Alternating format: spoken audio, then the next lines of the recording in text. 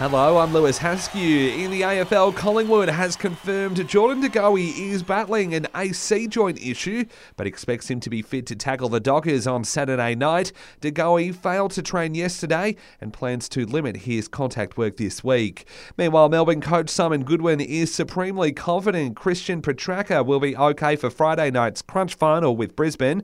Goodwin also rejected claims from medical experts that Petracca could do significant damage to his already fractured leg. He's playing soccer, he's enjoying himself. He'll train fully tomorrow, so he'll be fully fit. There's no risk there. And our medical team are one of the best in the competition, and they're not going to make rash decisions with a key player like Christian.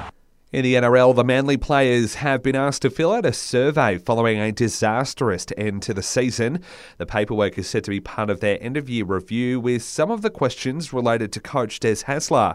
It's fueled rumours that the club could be looking to get rid of Desi, who coached the side to the major semis last year. Meanwhile, Melbourne Storm are sweating on the fitness of Jerome Hughes ahead of Saturday's do-or-die final against the Raiders. NRL reporter Brent Reid has revealed the star playmaker is racing the clock to overcome a calf niggle. He's 50-50 at the moment, Jerome Hughes. He has no certainty. And if that's the case, that is a huge out if he doesn't play against Canberra. That's massive. In tennis, Nick Kyrgios will face Karan Khachanov in the quarterfinals at the US Open after downing Daniil Medvedev yesterday. He's become the first Australian man to beat the world number one twice in the same year since Pat Cash in 1987.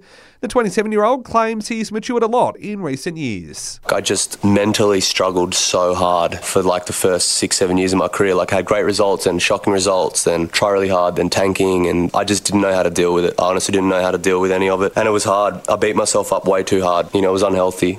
And just a few days after teeing up for the first time in the Live Golf Series, Aussie Cameron Smith has been named as one of the Player of the Year nominees for the PGA Tour.